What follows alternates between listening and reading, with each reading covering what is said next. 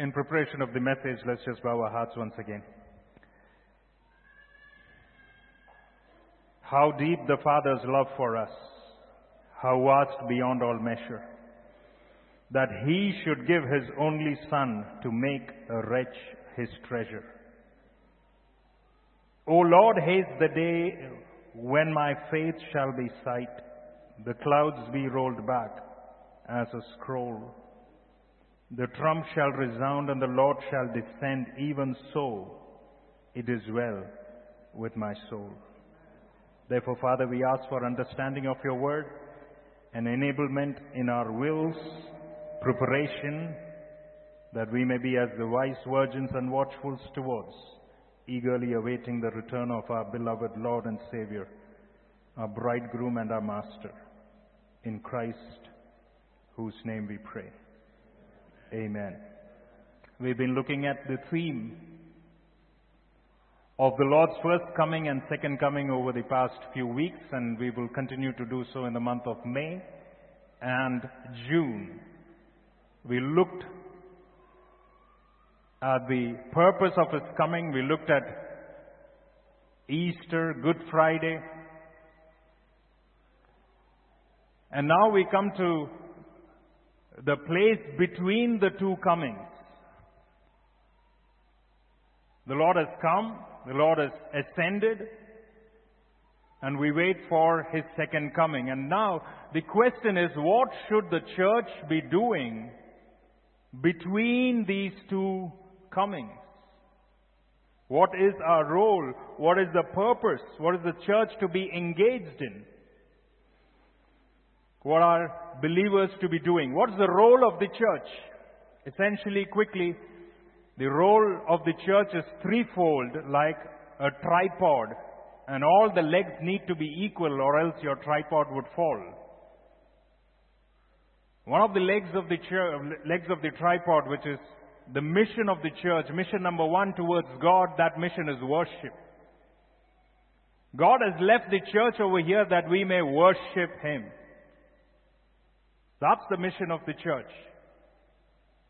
But that's a Godward mission. How about a mission that looks inward, or a mission that looks towards other believers? That's mission number two. And that would be nurture, growing. As Peter says, that grow in the grace and in the knowledge of our Lord and Savior Jesus Christ. That's objective number two. But what about our objective to the people outside the world? Is that your responsibility and mine? Is that the goal of the church? Is that a mission? Is that a worthy calling of the church? Is that something that God has entrusted us to do?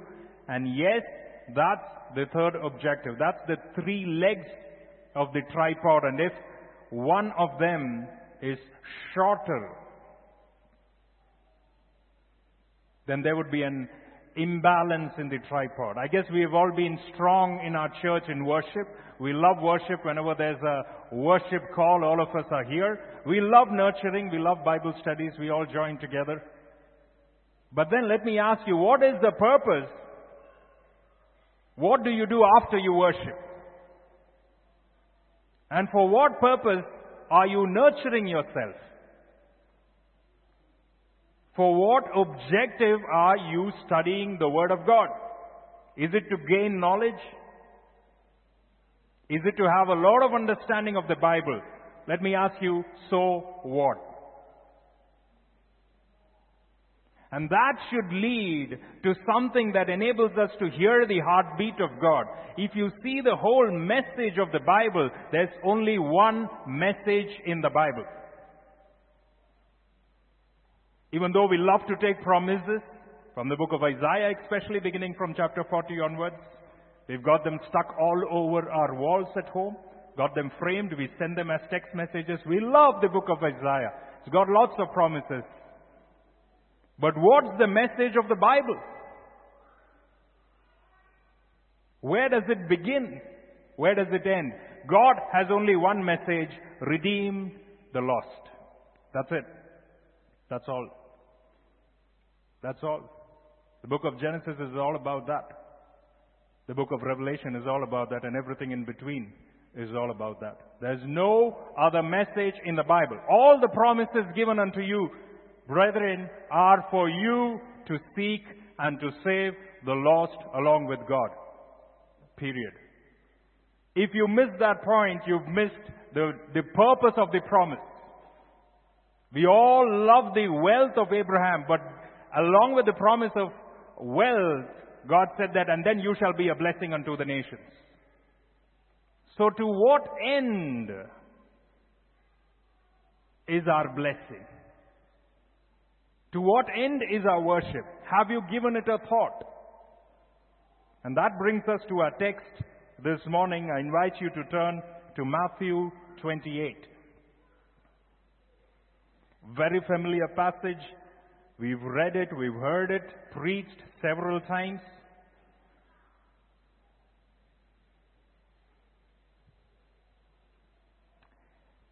It is to this message of the ministry to the world that I invite you to read Matthew 28, 16 to 20. I could almost see some of your lips moving, and you've begun with "Go ye therefore," and we'll get to that, but let's just read beginning from 16. It says that, "Then the 11 went away into Galilee, to the mountain which Jesus had appointed for them. When they saw him, they worshipped him, but some doubted. And Jesus came and spoke to them, saying, All authority has been given to me in heaven and on earth. Go therefore and make disciples of all the nations, baptizing them in the name of the Father, and of the Son, and of the Holy Spirit, teaching them to observe all things that I have commanded you. And lo, I am with you always, even to the end of the age. Amen." What are the requirements for carrying out the Great Commission? We know that this passage is known as the Great Commission, but if you've missed this passage and the import of this passage, you've missed the message of the Bible. I would be bold enough to say that you have missed the message of the whole Bible. It's not just the climax. This is the peak. This is the end point. This is to which all of the prophets, all of the law, and all of the gospel writers were aiming. And then quickly we look at three components over here. First one is an encounter with the risen Lord. An encounter with the risen Lord through willingness and worship. Number two, submission to the authority of the Lord through obedience. Number three, empowerment through the promise of the Lord. We need to cover a lot of ground, so I'd be going at a galloping speed. I hope you'd be with me.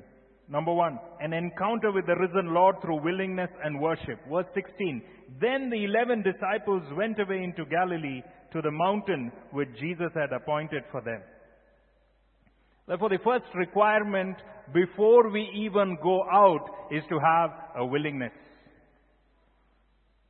Think about this. This is where Jesus was about to give the Great Commission, and what if no one showed up?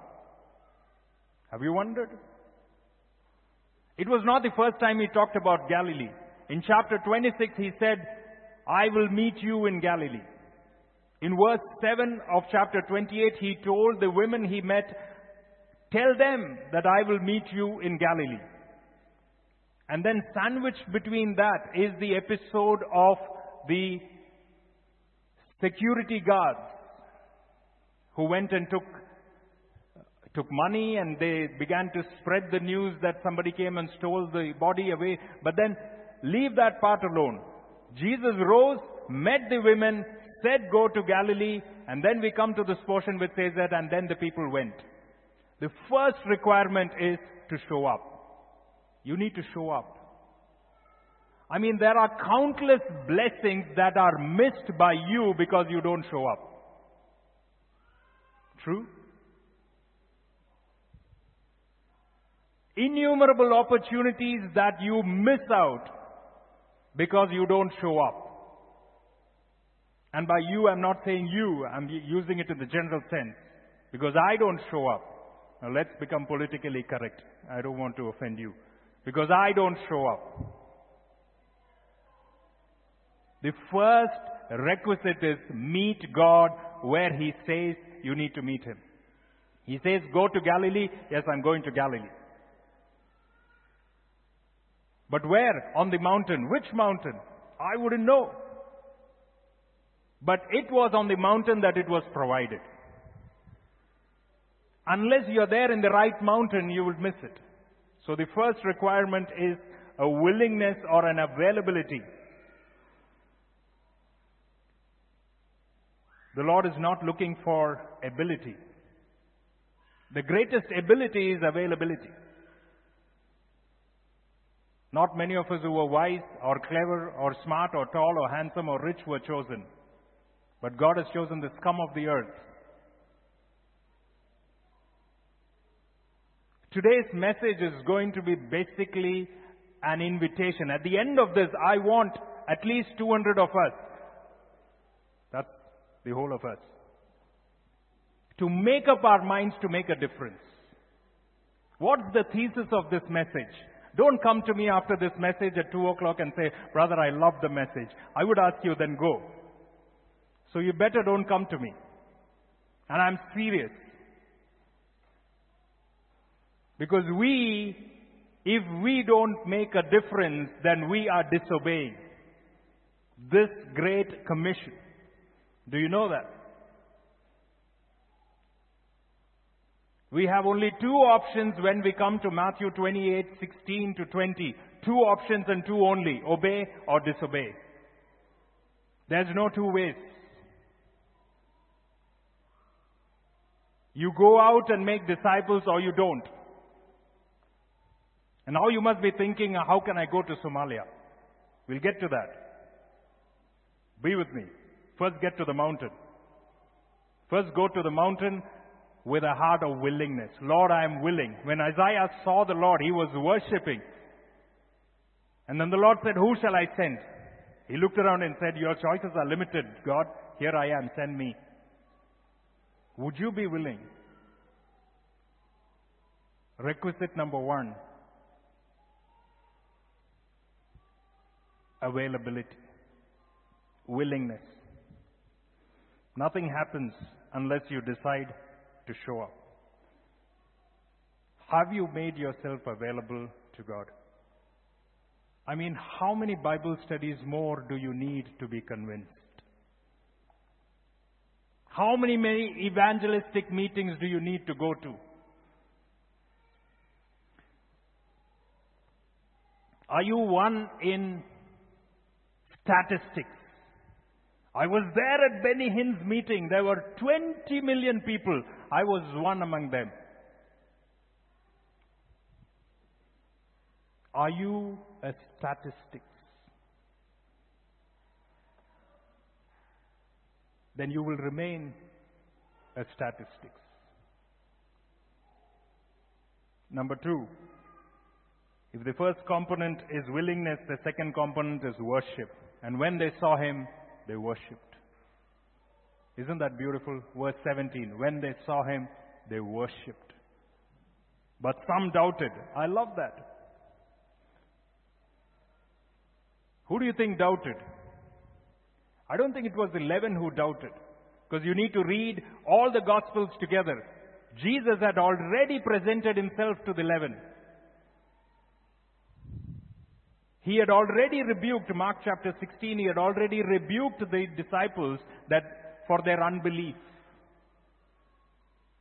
I think this consisted of the 500 that Apostle Paul was talking about in 1 Corinthians 15. He said that, and then there were 500 who saw the Lord, many of whom are still alive.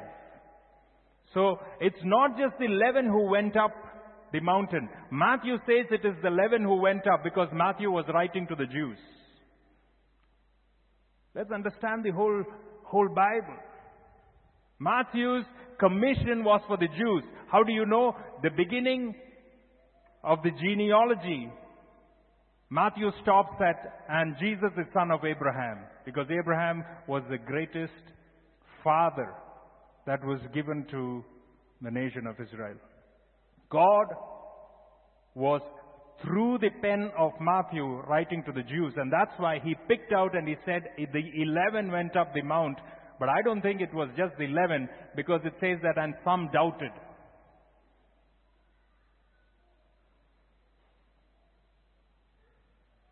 So who were the ones who doubted?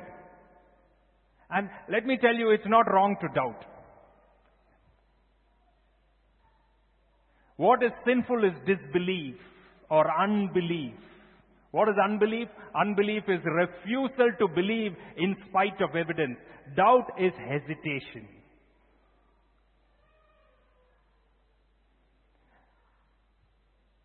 That word is used only twice in the New Testament. Once in Matthew 14, when Jesus invited Peter to get out of the boat, and he started walking and started sinking, he said, "Why did you doubt? Why did you hesitate?" There was no disbelief over there, correct? Did he not walk over water? He believed that this is the Lord, but then he doubted. The second time, only 2 times, the second time is over here. Some doubted. Are you sitting there doubtful? What do you think the doubts would be? This is how you do a Bible study. Ask questions to the text. What do you think the doubt would be? Some would have doubted and said, is he really alive? I mean, is that Jesus? Did he really die? Was he buried 3 days? Isn't that what your doubt would be? But I like the next verse which says that, and Jesus drew near. He doesn't rebuke you when you are doubtful. He didn't rebuke Thomas when Thomas said that I will believe only if I touched the side. He presented himself. I challenge you, if you're doubtful tonight, if you're doubtful this afternoon, ask the Lord, Lord, if you're real, reveal yourself unto me. And he would. He doesn't chide. He's a father.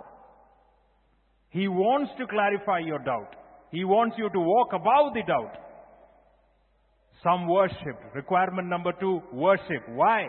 Worship unless you have seen the risen Lord, unless you worship Him as the sovereign God, what else are you going to tell them who are outside?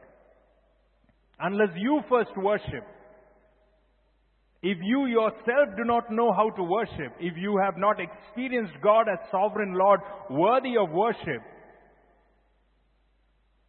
then you are not going to invite anyone else to worship, are you?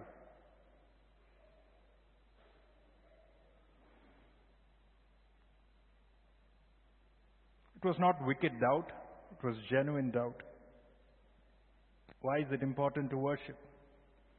Your ministry is the offspring, is the offshoot of your deep worship. Let me tell you, any ministry that lasts is a ministry that is built on worship. Unless you have acknowledged God as Lord and Sovereign and King of the ministry, your ministry would go down. Whatever it be. Build it on worship. And that's exactly the ingredient, the requirement of evangelism is that you need to come into a place of deep worship of God. Heartfelt worship of God.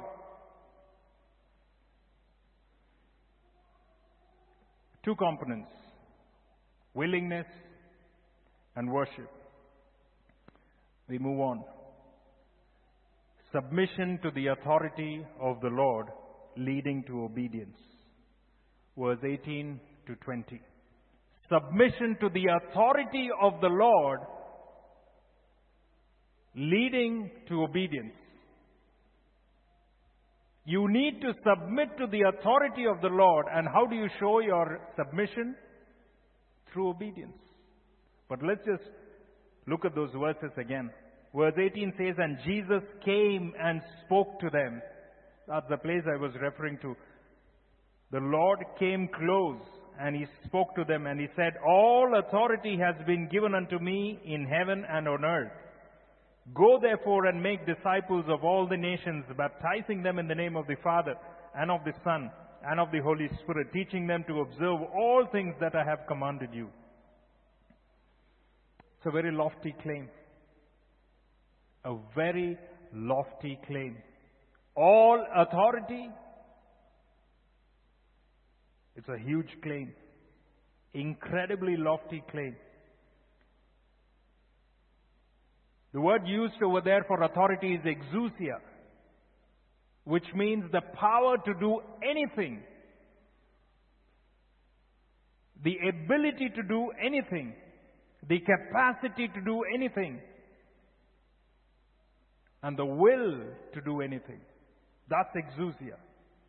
And exousia is exercised by someone who is a sovereign, who can do what he wants, when he wants, wherever he wants, with whomsoever he wants. That's exousia. And Jesus says, I have that. All authority in heaven and on earth has been given to me. Who gave it to him? Two things. The Father gave it to him. We find those glimpses in Daniel chapter 7, which is again given in Mark chapter 14. It says that, and then I saw one like the Son of Man. He approached the Ancient of Days and was given authority. So this authority was given unto him by the Father. Acts chapter 2, it says that all authority was given unto the Son by the Father. And the other thing is that this authority was also earned by Jesus.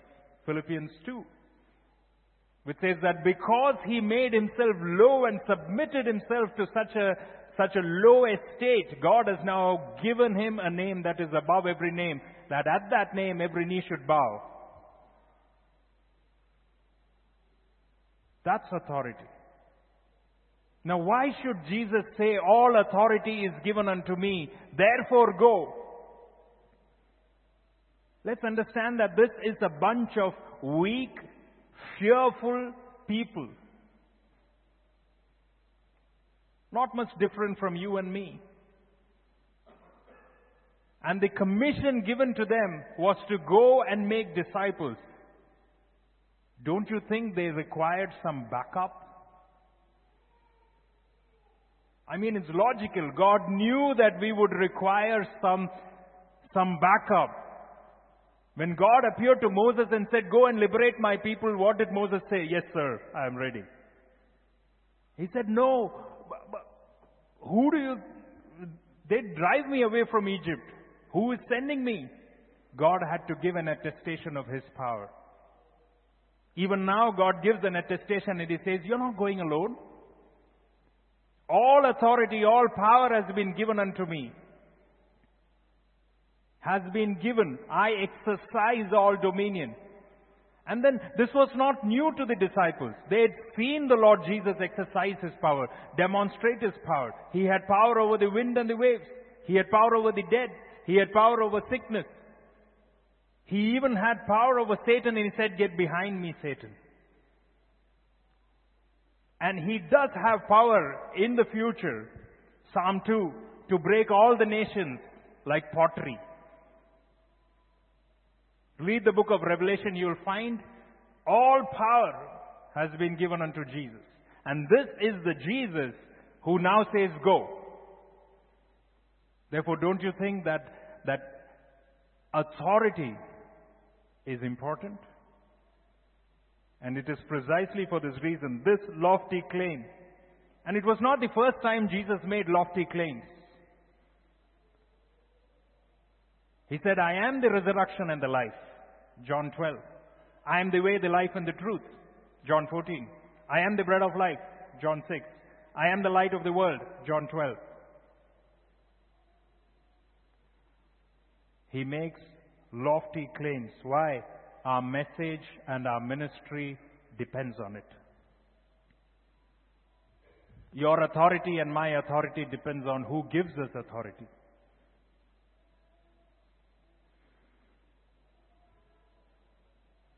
Mark chapter 16 says that in my name you shall cast out demons. And somebody tried this trick in the book of Acts. He said, the Jesus that Paul preaches, do you have first-hand authority or have you taken second-hand authority? I pray in the name of Jesus that Pastor Lakan prays in. Is that your authority?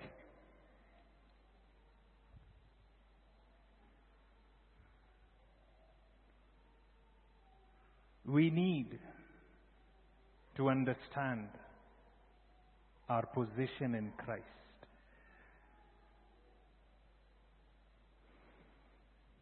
Luke 24:49, I send the promise of the Father. I send the promise of the Father.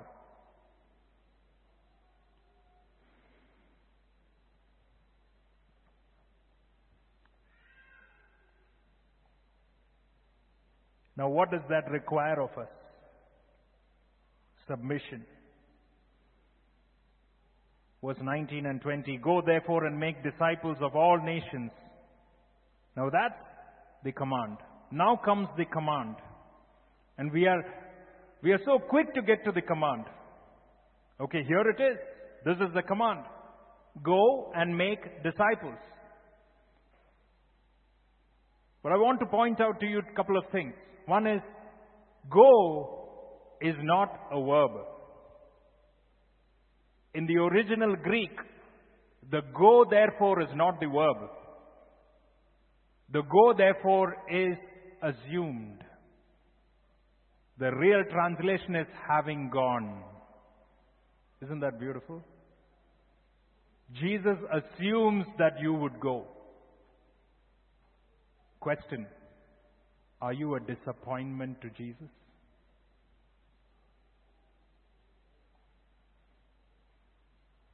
He has assumed.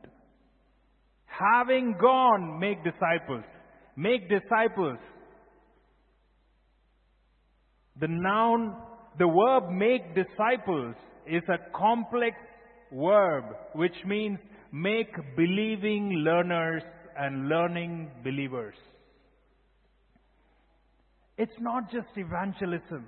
I mean, our concept of evangelism is very narrow, brethren. We make a call from here and we say that everyone who believes in the Lord Jesus Christ, put up your hand and please repeat a prayer after me. And the person repeats the prayer and we say, you are saved. Who said? Not according to this verse. This verse says, make disciples. Easy believism wants to add numbers to the church. You find that throughout the world. People want to add numbers to the church and say that if you put up your hand, sign on a card, you are a believer. Not according to this verse. I mean, am I not talking the Bible? This verse says that you make disciples, you baptize them, you teach them. 3 ingredients.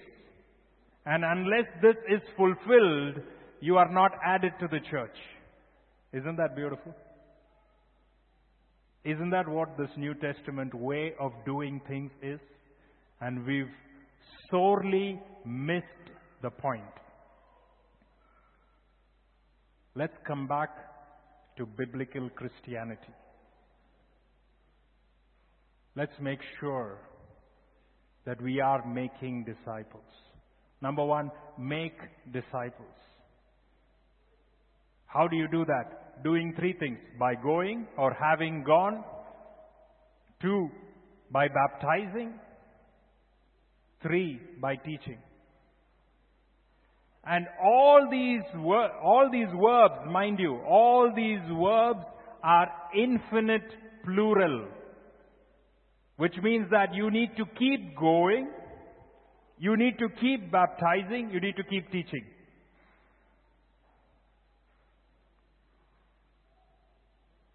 God, I won somebody to Christ in 2004. Keep going. I have extracted obedience. You must be saying only pastor baptizes. That's fine. Have you led him to pastor? I don't get to baptize anyone over here. That is the only reason I'm not winning souls. I don't get to dunk anyone in the water. Only he gets to do it. Unfair. Have you led them to a place of submission to the command of God? Then you are making disciples. Number 3, teach. Teach.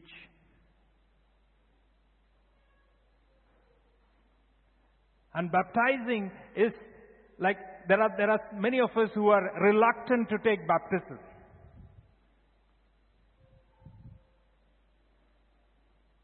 Because, or probably, maybe not you.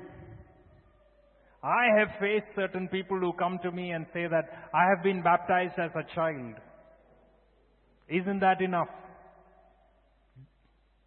So the question is, did you profess Christ as a child? The New Testament baptism is different. Did you see the baptism is in the name of the Father and of the Son and of the Holy Spirit? The baptism which John the Baptist was preaching about, that's a baptism of repentance.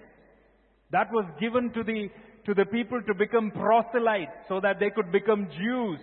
Did you know John the Baptist was an Old Testament prophet, though he is mentioned in the New Testament?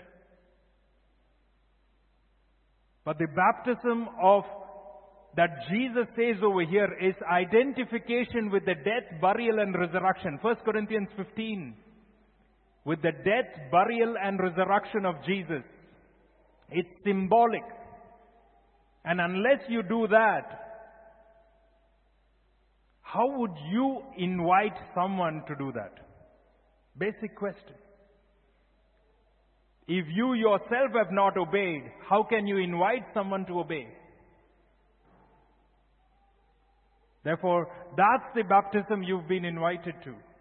That's the baptism you have to administer. And it's easy for us. In 2014, here in this church, it's easy for us. Think about the first century people. They were persecuted. And yet they were bold to make a public confession. For us, it's in the closed buildings. For them, it was in open rivers or seas or lakes. We need to wake up out of easy believism, twisting of the scriptures, making it convenient for us. Wake up. Obey or disobey. That's it. When you exit this hall, you have to make a decision. I will obey or I will disobey. Very simple. The third one is teach. Teach what? Teach them to observe. Isn't that what that scripture says? Verse 20. Teaching them to observe all that I commanded you. All. Everything. Everything that I commanded you. You mean only the New Testament? No. Even the Old Testament. Why? Luke 24 says that, and Jesus spoke from the Old Testament how the Old Testament fulfilled about himself. He opened their understanding. On the road to Emmaus, those two disciples got their understanding opened. Verse 44-45 of chapter 24, Luke, says that the disciples' understanding was opened. So we teach the whole counsel of God. Not a few scriptures here and there.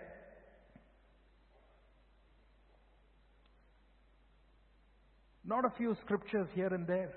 Paul said that I did not shun to teach the whole counsel of God. I told you the good things and the bad.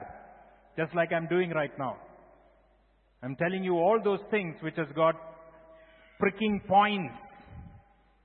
It might be hurting you, but as you go, you would go down on your knees and you would say, God, show me ways to obey.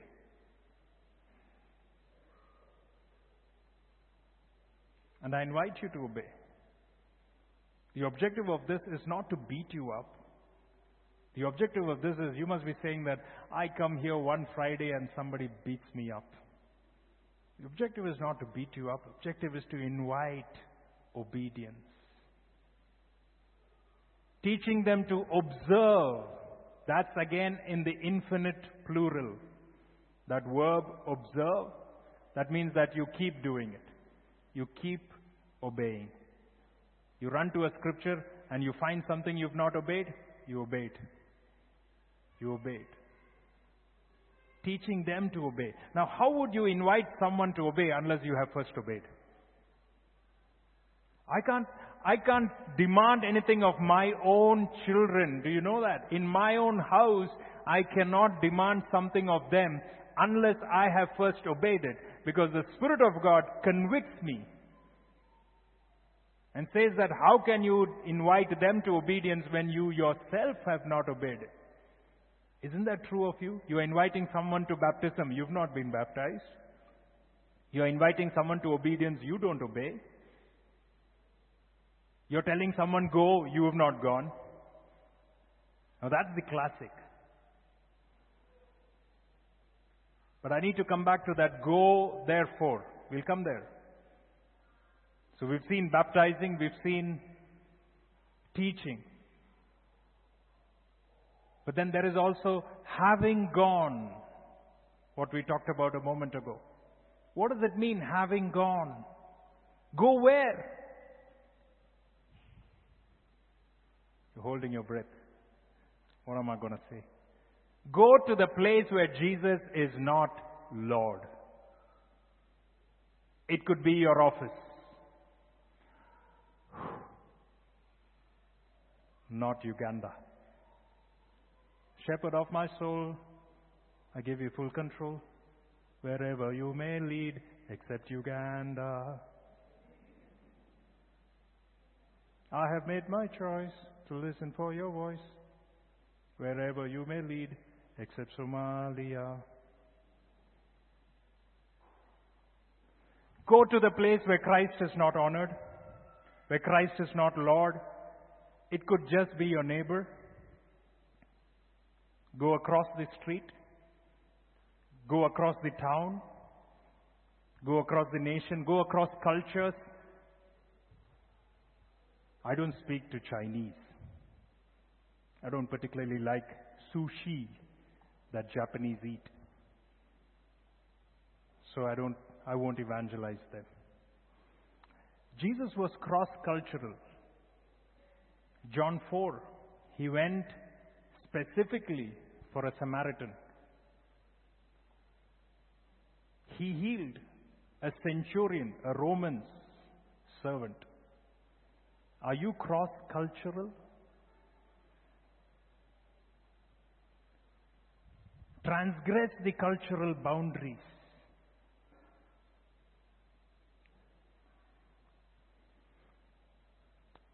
That's the going or having gone, which God assumes.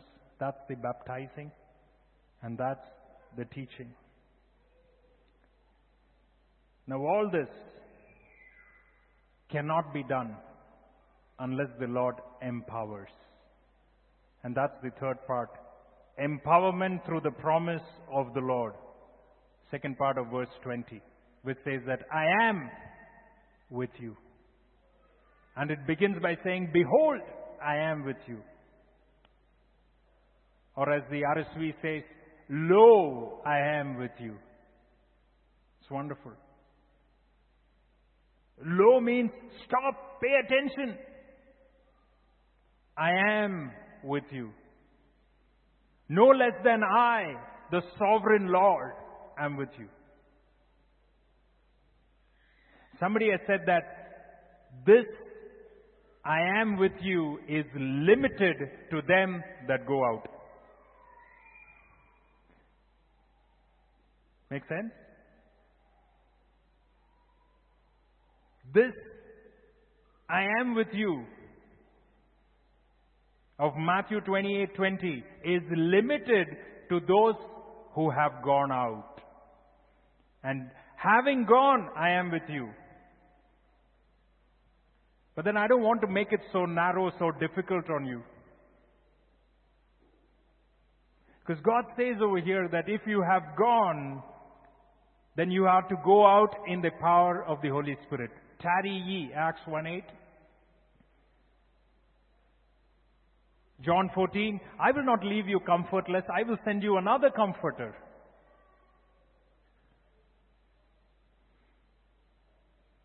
God says, I am with you. The empowerment, the power to submit, the power to even will, beginning from willing, worship, submission, obedience, the power to do all this comes from the Holy Spirit, comes from the Lord. He says, I am with you. How long, Lord? Forever. What does the scripture say? Till the end of the age. How long is till the end of the age? Forever and ever. And then after that we'll be with Him. I am with you till the end of the age. And Matthew ends it by saying, Amen. I mean, that's the most wonderful Amen. It says, so be it, Lord. That's what Amen means, correct? Yes, God, let it be so. I am with you even unto the end of the age. Amen. Now that's the challenge that I want to leave us with. An encounter with the risen Lord leading to willingness and worship. Submission to the authority of the Lord leading to obedience. And finally, empowerment through the promise of the Lord. Before we close, briefly I want to look at two other things very quickly. Number one, why are we reluctant in witnessing? This is a practical application, if you so will. Why are we reluctant in witnessing? Two, what practical steps can I take now? One, we are reluctant to reach out because of a lack of compassion in our hearts. Number one, basic. You don't care. That's where the rubber meets the road. That's the whole truth. I don't care. I am not reaching out because I don't care. And our excuses are huge. And some of the most common ones are that he will make fun of me. Who cares? They made fun of Jesus. They said that if they do this to the master, they will do this to the servant. They called him a wine-bibber. They called him a demon-possessed. They might call you a Jesus freak, a Jesus fanatic, a Bible thumper. What all names you got? My question is, so what? A lack of compassion. You don't care about the perishing. I don't care about the perishing. Number two, ignorant of the heart of God. I mean, we think that God has healed me so that I would be healed and sit at home. Ignorance of the blessing of God. Why do you think God has blessed you with a salary to have enough for yourself and more? Have you thought about it? Is it because He loves you more than the poor Christian in Brunei? If you've got 1,000 riyal salary and you want to live only in 500, why has He given you that 500? Extra. Have you thought about it? Now, I don't want to put a percentage on it, but you have missed the heart of God if you think your blessing is only for yourself. 3, too much emphasis on triviality.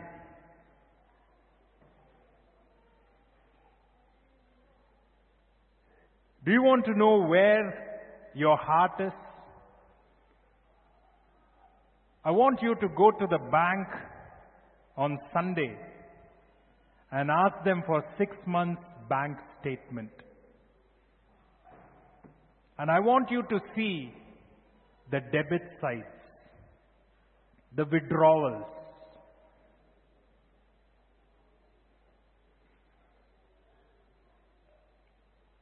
That's where your heart is. We are out there collecting all the junk and dust collectors. I call them dust collectors. Because you have to dust them every week. Correct?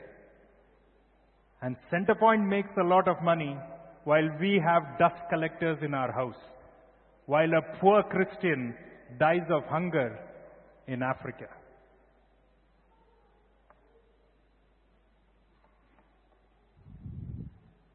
True? Open your shelf and see how many dresses are there. And how many you've not worn in the past 6 months. Open your shoe closet and see how many shoes are there. And what you've not worn in the past 6 months. We had a report of a sister who was leaving Oman, 36 handbags. Don't laugh. From our church. Emphasis on triviality. That brother wears the same shirt every week.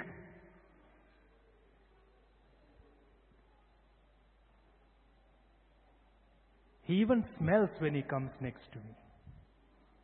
That's because he doesn't spend 15 reals on Hugo Boss. He has a 800 Baisa deodorant.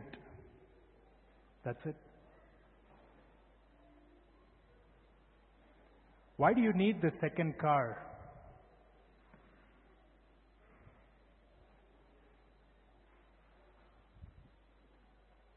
And why do you need that to be a Benz?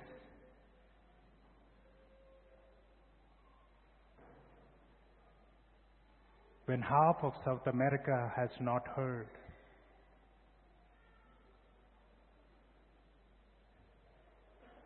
Emphasis on triviality.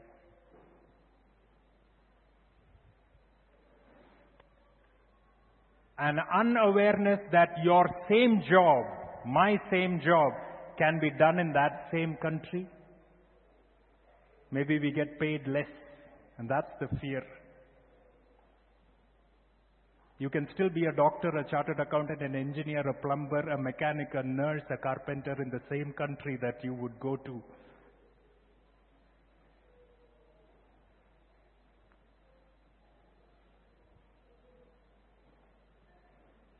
What can I do to get back?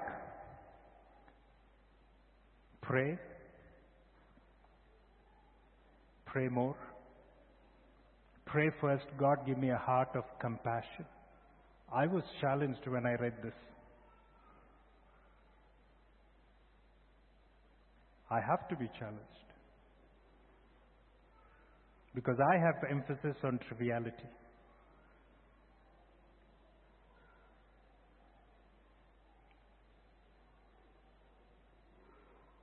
Pray. Pray that God will move you to feel lost and broken when you don't reach to a lost and broken. Pray for a missionary. Pray for a mission. How many of us prayed for those girls who are kidnapped by Boko Haram?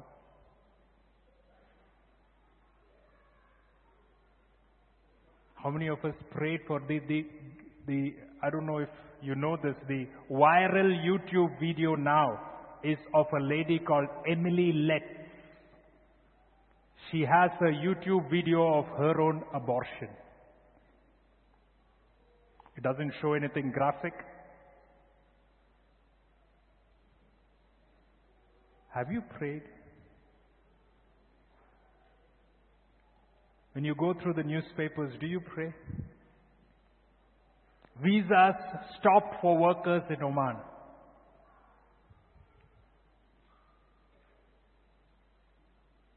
Let them come, Lord. And let my brother who visits the camp visit them, Lord. Let them be saved.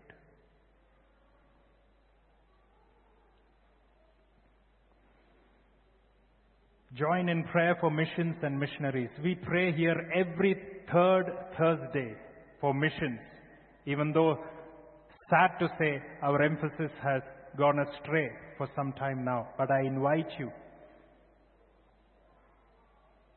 get back to praying for missions, missionaries, third Thursday, 5:30 to 7. Make a disciple. Begin at home. Do you know you have a mission field at home? I mean, how many of you are praying, God, make my son a missionary to Japan? Or a missionary to Africa? God, make my son a doctor. Let him be an engineer. Lord, let him be an advocate. Let him make tons of money. Let him go to the Ivy League schools. Let him study at Harvard. Lord, let him be a graduate from Princeton. Are you ready for your son or your daughter to be martyred? When Jesus bids you to come, Isaac Shaw, who runs a Bible Institute in Delhi, he said, when Jesus bids you to come, he bids you to come and die.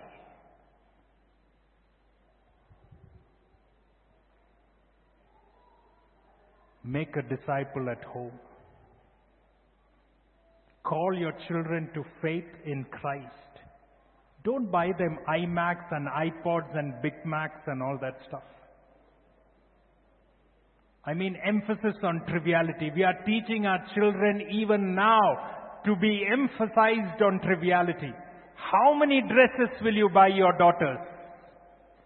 How many shirts do they need? I mean, how many do they wear at a time?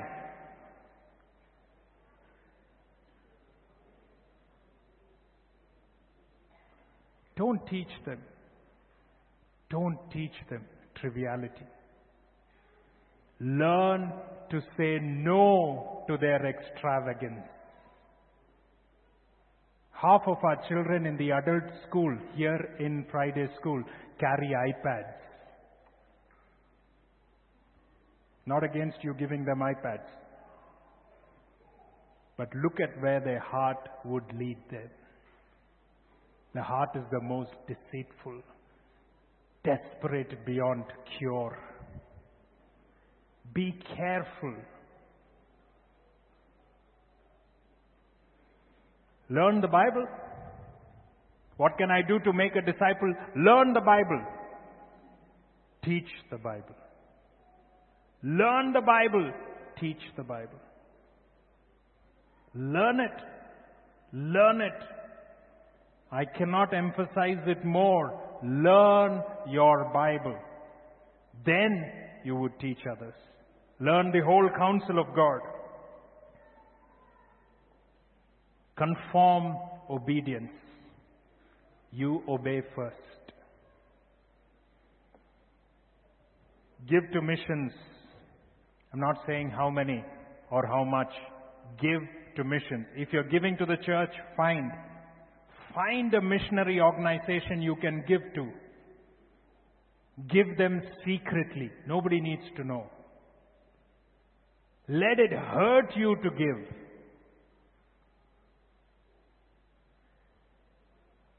Live with a missionary mentality. Do you know that you're a missionary here?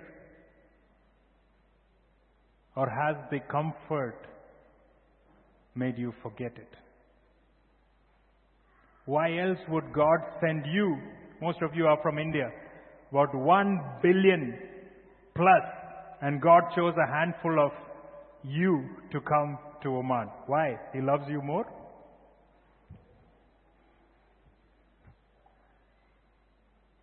You feel you're important? Yes, you are important to God if you are there between the two comings.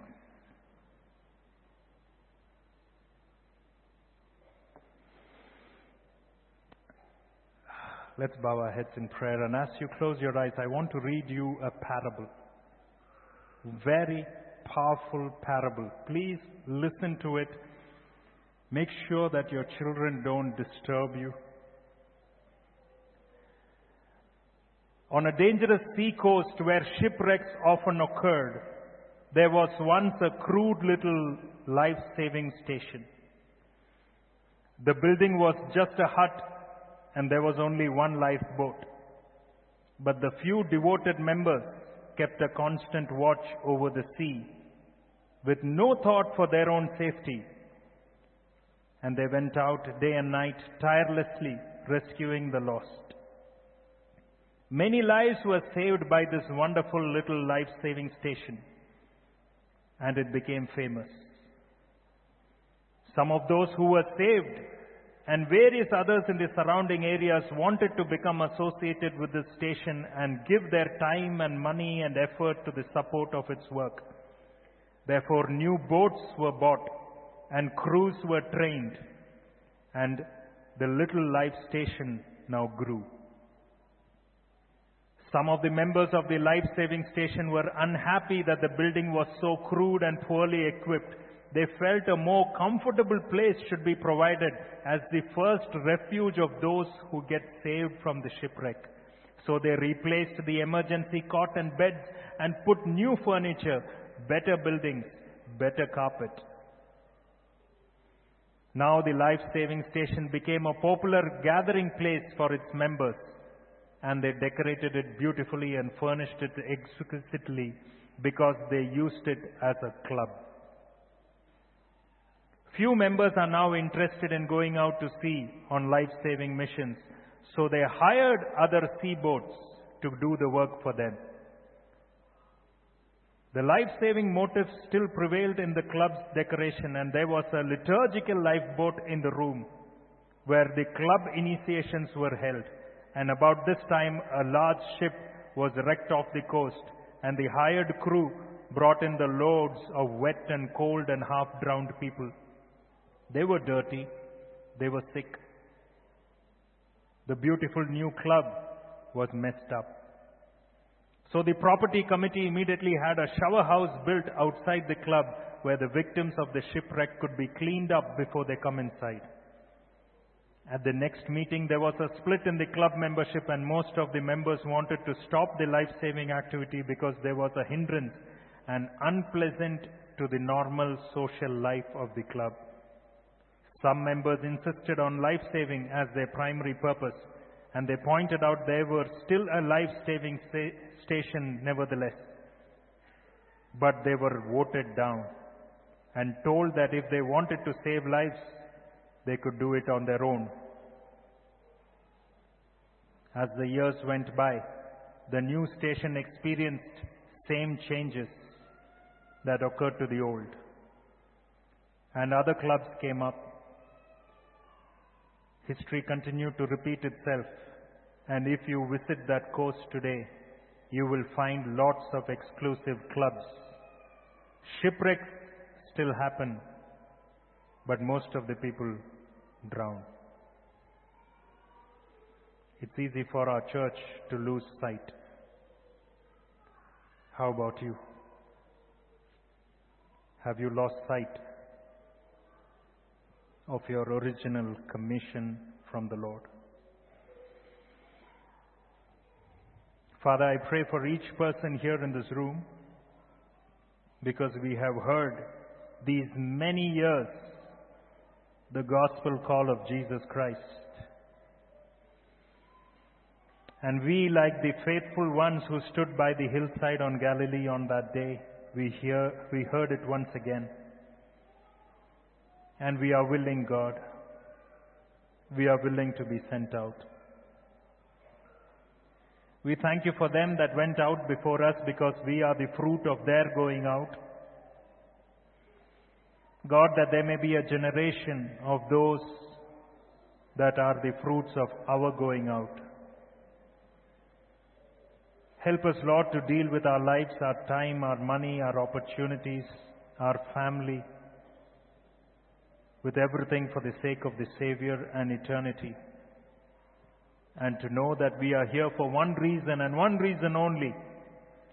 And to miss that is to miss everything. Work in every life assembled here today. For we ask in Jesus' name. Amen. God bless you all.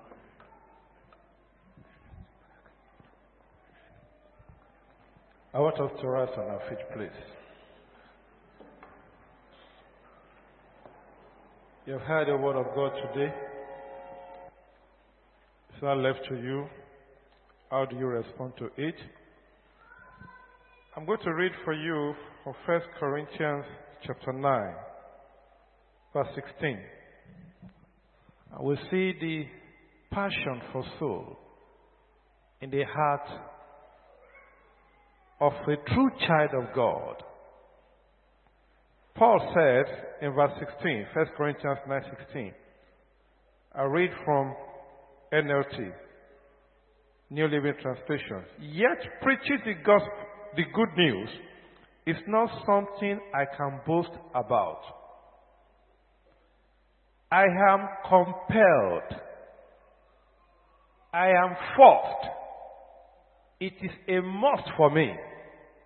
So I am compelled by God to do it. Now listen. How terrible for me. In King James said, woe is me. Say, I am cursed if I don't preach the gospel. That's what Paul said. Do you have passion for soul like this? He said, how terrible for me if I didn't preach the good news. Now look at 17. He said, if I were doing this on my own initiative, I would deserve payment. But I have no choice. I have no choice. I must preach the gospel. I want to make this commitment yourself. If you are saved, wonderful. Like the pastor said, if you are not saved, you need to do it for your own sake first. You need to worship God first. But if you know you are saved here, I want you to have two names. It may be in your office, in your family. Somebody you know around you that is not yet saved. And you will not give up until that person is saved. And what do you do for him or her? You pray for him. And as you pray, God will bring the opportunity for you to preach, and you ask the person to give his or her life to Jesus. I want you to do that in the next 2 minutes. Who is it? You are not praying yet. Just picture someone, 2 people. It may be in your office, in your family, that you have said, God, I want this person saved. It may be your father and your mother. It may be your son. It may be your wife. It may be your husband. 2 people that you cannot afford them to go to hell. Picture them. It may be your boss. And begin to pray from now on. Don't stop praying for that person until that person is saved. When you wake up in the morning, pray for that person to be saved. That is the essence of today. Now go ahead and begin to pray for that person now in the next 1 second. That Lord, I refuse to give up until this man is saved. I refuse to give up until my husband is saved. I refuse to give up until my father is saved. Thank you, Holy Spirit. In Jesus' mighty name we have prayed. I'll give you this announcement once again. Next week, by the grace of God, we'll be having the parents and children meeting. It's going to be on Saturday, 17th. And every child that is 11 years and above must attend. And of course, all parents must attend. The Lord bless you as you do that in Jesus' name. Let's share the grace of God and fellowship. May the grace of our Lord Jesus Christ, the love of God, the fellowship of the Holy Spirit be with us now and forevermore. Amen. Surely, goodness and mercy shall follow us all the days of our lives, and we shall dwell in the house of the Lord forever and ever. Amen. Abundant and grace. Go in peace in Jesus' name.